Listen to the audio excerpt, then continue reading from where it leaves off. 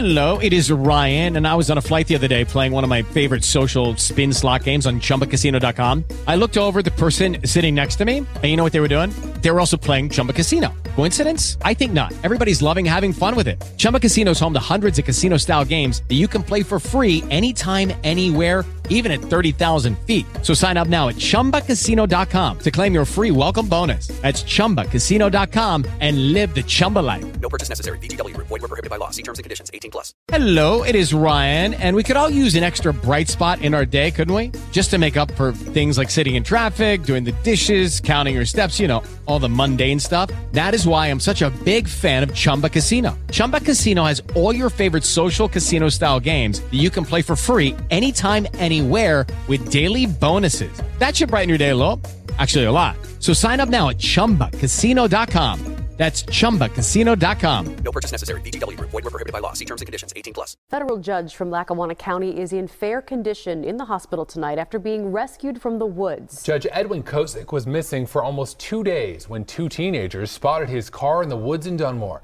We're very thankful to these two young men that saw this vehicle happen to be in this area. Fortunately, result of their efforts. That's why we stand here today with a positive story. Hello, friends.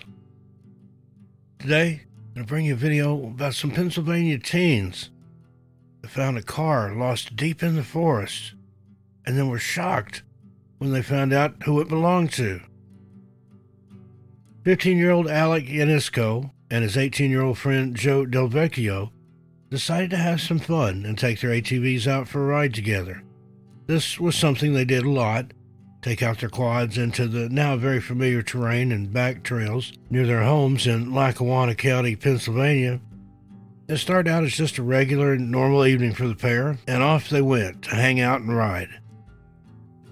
They were planning to just have a good time doing one of their favorite things and had no idea that their lives were about to change forever, as fate decided to cross their paths that night with a seemingly random discovery on one of the roads they were riding on. As the boys entered the woods, though, they noticed something different off in the distance. Something they knew didn't belong or fit in the landscape, as they'd been there many times both walking and riding their quads. They decided to approach the object out of sheer curiosity and realized that they had found an abandoned car. Now, the teens somehow intuitively knew that this was more than just a random abandoned vehicle in the middle of the woods. The sight just didn't sit well with them. They couldn't ignore the instinct of something being very wrong with the situation. One of the things that struck the two teens as odd right away was that the vehicle was stranded about a quarter of a mile off the main road. They didn't understand how an entire car could just be placed, as that's what it looked like to them, right there in the middle of the woods, so far away from the not-so-near roadway. As they investigated further, the boys also noticed that the car wasn't just abandoned, but it was stuck. It seemed as though someone had somehow made a wrong turn or something and ended up driving their vehicle into these woods by accident. Like they got stuck there and couldn't get out. However, they saw no one around. There had to be a driver, they thought. How else could the car have gotten here? They had not been able to shake the mutual feelings that this was somehow a very important discovery. They just hadn't been able to put together how or why it was so important, not yet anyway. As darkness fell and the night closed in on them, even though they were in the middle of the woods and it was now fully nighttime, the boys decided to go with their instincts and stay there to further investigate what in the world was going on. Something inexplicable was urging them to continue searching for answers. The car had all of its windows smashed and seemed to be stuck on a large log. They knew as well that there had to be a driver somewhere. Someone had to have driven the car here and gotten stuck, possibly even injured, judging by the looks of the broken down and smashed up vehicle. If there was a driver, and the boys were instinctually sure there was one, then why would they leave their car? Why not wait for help or get out and use a cell phone to call for some kind of assistance? At this point, the boys were starting to become very nervous and maybe even a little scared.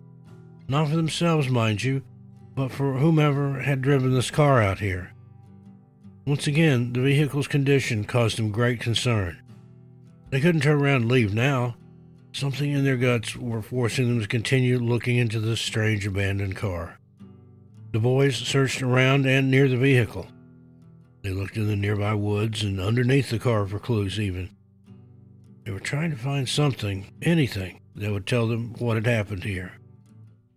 They were very concerned that someone was possibly injured and roaming the woods. They just couldn't stop thinking of the driver, whoever he or she was. After finding nothing in the area outside the car, they decided to open the unlocked doors and continue examining the vehicle, but now the inside of it. Normally, if they came across someone else's vehicle, they wouldn't dare open it up and start poking through it. But this time, they somehow knew this was a special case. They even felt a need or an urge to do so. They looked under the seats and checked in the trunk. They even looked in the glove compartment and the inner console. They looked in the side of the doors. Anywhere they could think of where they could possibly find the identity of the driver of the car. While they didn't find a license or anything officially stating who the car may have belonged to, they did find something with a name on it. It was a Sam's Club card bearing the name Edwin Cossack. Now they had a name, but didn't know what to do with it. After all, how could they even be sure this was an accident or that even a person was in the car at the time it got stuck and the windows got smashed up? Remember, they were two teenagers out for a night of fun riding their ATVs, and they definitely weren't used to experiencing such strong instinctual urges as they had been since finding the car. There's something going on here, and luckily they allowed themselves to be led by their intuition. They decided to use social media to possibly make the situation become more clear so they could know what their next move would be. They were about to finally get some answers. The boys were about to understand just how important this seemingly random discovery was. They entered the name Edwin Cossack in a Facebook search and were shocked at what they found. To their surprise, there was a ton of information linked to this name. The boys found that Edwin Cossack was a 92-year-old man and also a very well-respected federal judge. It didn't end there, though. Edwin Cossack had also been missing for the past 2 days, and a large search effort and even a federal investigation had been launched. This was enough for both Alec and Joe to know that they needed to tell someone else about their discovery, an adult who would know what to do better than they did. Were they going to be a part of a federal investigation now? To what extent? Would they be in some kind of trouble for snooping through a federal judge and missing man's car? Now they were scared for other reasons, and because of this fear, they rushed home to tell their parents. Of course, their parents immediately understood the importance and gravity of the situation and reached out to the federal authorities without delay. The police showed up right away, and the boys were happy to help and lead the way to Edwin Cossack's car. However, just like the boys had done a few hours before, law enforcement searched in and around the abandoned and broken-down vehicle for any sign of Edwin Cossack, but to no avail. The situation had now become a dire emergency. Where was the missing 92-year-old? Was he injured and unable to call for help? Had he gotten a head injury and left the vehicle dazed and confused and somehow wandered into the nearby woods and gotten even further lost? These were questions the authorities knew needed immediate answers. A large search party was organized, and the boys were surprised at how quickly all this was happening. The situation seemed to have escalated very fast. The police included canine searches and special teams to go out and search for any scrap of information that could lead to the whereabouts of the missing judge. I was a little scared, Alec Yanisco told the Times-Tribune back in April of 2017 when all this was going on. Alec also admitted, "I didn't think they'd find him alive." The locals became concerned when all the missing posters and online message boards concerning the case were popping up all over the place. It was all around the town, and everywhere they looked, they saw reminders that Edwin Cossack was in fact missing and possibly in desperate need of medical attention. Perhaps lost somewhere alone in the woods. I'm shocked. I'm very upset because he's a great man and we don't want anything happening to him, said Georgia Fish of Madison Township. Even the people who never knew Edwin were worried because they'd never experienced a situation like this. Someone was actually missing in their little town. They were stressed and concerned about the whole thing. Georgia Fish was one of those people who knew Edwin, and she even drove around town on her own in hopes to help the investigators and find any clues. I've gone up the mountain, Aston Mountain, checking the back roads and stuff, just seeing if he made a wrong turn somewhere and got lost, she added. Because the situation was so dire, and also because Edwin Kosick served as a federal judge for 30 years in the city of Scranton, Pennsylvania, the FBI got involved right at the beginning of the investigation. According to who was only described in the media as a trusted source, Judge Kosick disappeared from his home near Scranton at around 1:30 in the morning. It came to be known, too, that he was taking prescribed medication to aid in memory loss and may have been in the beginning stages of dementia. One of the only clues in the search for Edwin was some surveillance footage, which showed him clearly headed toward a Bill's local ShopRite grocery store in nearby Covington Township. The U.S. Marshals also received a potential clue in the case when information came in that a man looking to be in his 90s might have been seen on the Pennsylvania Turnpike heading toward New Jersey. Needless to say, the legal community in Scranton and the people who worked with Judge Kosick were shocked and saddened over the situation. He was a well-respected man, not just all around the community and in his own family, but to his peers and colleagues as well. Chris Powell, the attorney who argued in front of Judge Kosick for decades, said, "We want to know what happened to him, and everybody has their opinion, as lawyers, among themselves. I was just over in court this morning, and it's on everybody's mind." After speaking to Judge Kosick's family, United States Marshal Martin Payne said that the police come to some new information that might have affected Kosick's disappearance, but they still couldn't rule out criminal activity as one of the potential circumstances. The search continued after police sent a helicopter to fly over the Covington Township area in hopes to find new clues. The locals were asked to report any strange sightings or activity to 911. The investigators also asked people in the town to contact the police if they had seen the judge or his car prior to his disappearance. Judge Kosick's son, Michael Kosick, spoke out and admitted his main concern was his father's deteriorating memory, and he was convinced this had something to do with his disappearance. He assumed his father had wandered off alone and had forgotten where he was and how to get back home. There were also some concerns about the weather conditions on the day Judge Kosick left in his vehicle, and since he had been missing, the authorities realized how desperate the situation was now becoming with each second that passed, and no new clues or information as to where Edwin was or what could have happened to him. They knew they had to do something, and fast. They used all media channels to inform the public about the judge's disappearance, and again asked for any new information to be reported. Kosick's face was all over the television, but even this did not provide any comfort to Edwin's son. He admitted as well that he wasn't sure whether this would lead to any new clues. However, as luck would have it, the Kosick family's nightmare would soon be over, thanks to Police K-9, who managed to pick up the judge's scent and led the authorities right to him. Surprisingly, Judge Kosick was located where he had been only 100 yards away from the car the entire time. The two teenagers who had originally found the car were shocked. They couldn't believe that if they had just searched a little bit further, they would have found the judge themselves. There was a wave of relief over the entire community that he had been found alive. Despite his harrowing ordeal and reported trouble with memory loss leading up to the time of his disappearance, Judge Kosick seemed to be in good spirits. He was coherently communicating, even noticing and commenting on a new haircut one of the marshals had gotten since the last time he had seen him in court. Though the air was much lighter now that he was found, people were eager to know what had happened to him.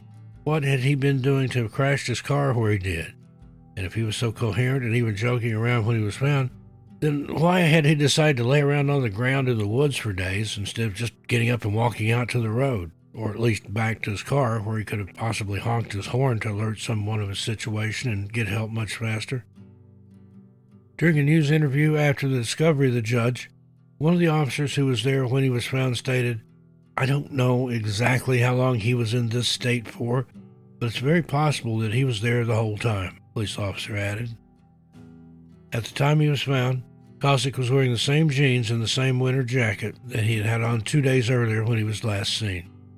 This indicated that he had indeed spent 2 days helplessly lying on the ground in the cold. The judge was brought to a nearby hospital to be thoroughly checked out, as the EMTs and rescue personnel who found him were unsure if he had any internal injuries. But aside from a few scratches and bruises, he had no external injuries. The hospital staff reported that Judge Kosick was in fair condition and would make a full recovery. Though his family and the community were overjoyed with this news, they were still eager to know exactly what had happened to him and why it ended up where he did, and seemingly didn't even try to get help for himself. Judge Edwin Kosick's official status as judge was labeled inactive earlier in the year when he had started taking the medication for memory loss. There were no additional clues found to help with uncovering what exactly had happened to him and how he had ended up there. None of these questions were being answered, as the judge couldn't shed any light on the situation himself because of the aforementioned memory loss. He just simply couldn't remember anything about what had happened or how he ended up in the woods. U.S. Marshal Martin Payne publicly recognized Andy Yacinko and Joe Del Vecchio as heroes. Without them, it was stated, who knows how long the judge would have been left there, lying on the ground in the woods. Who knows then what the outcome would have been. The boys are indeed heroes.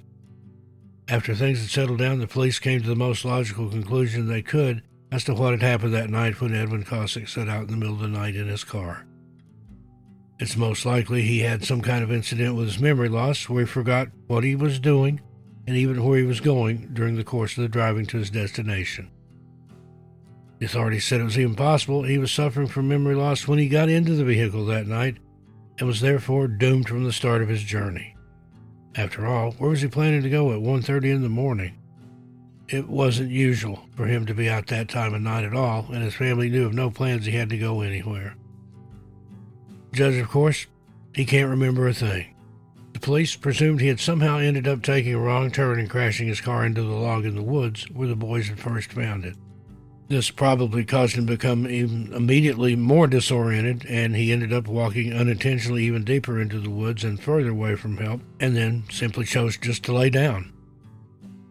Not knowing what was going on or where he was or how he got there, it must have been so frightening for the old man that he just laid there, unable to move for fear of what he might encounter.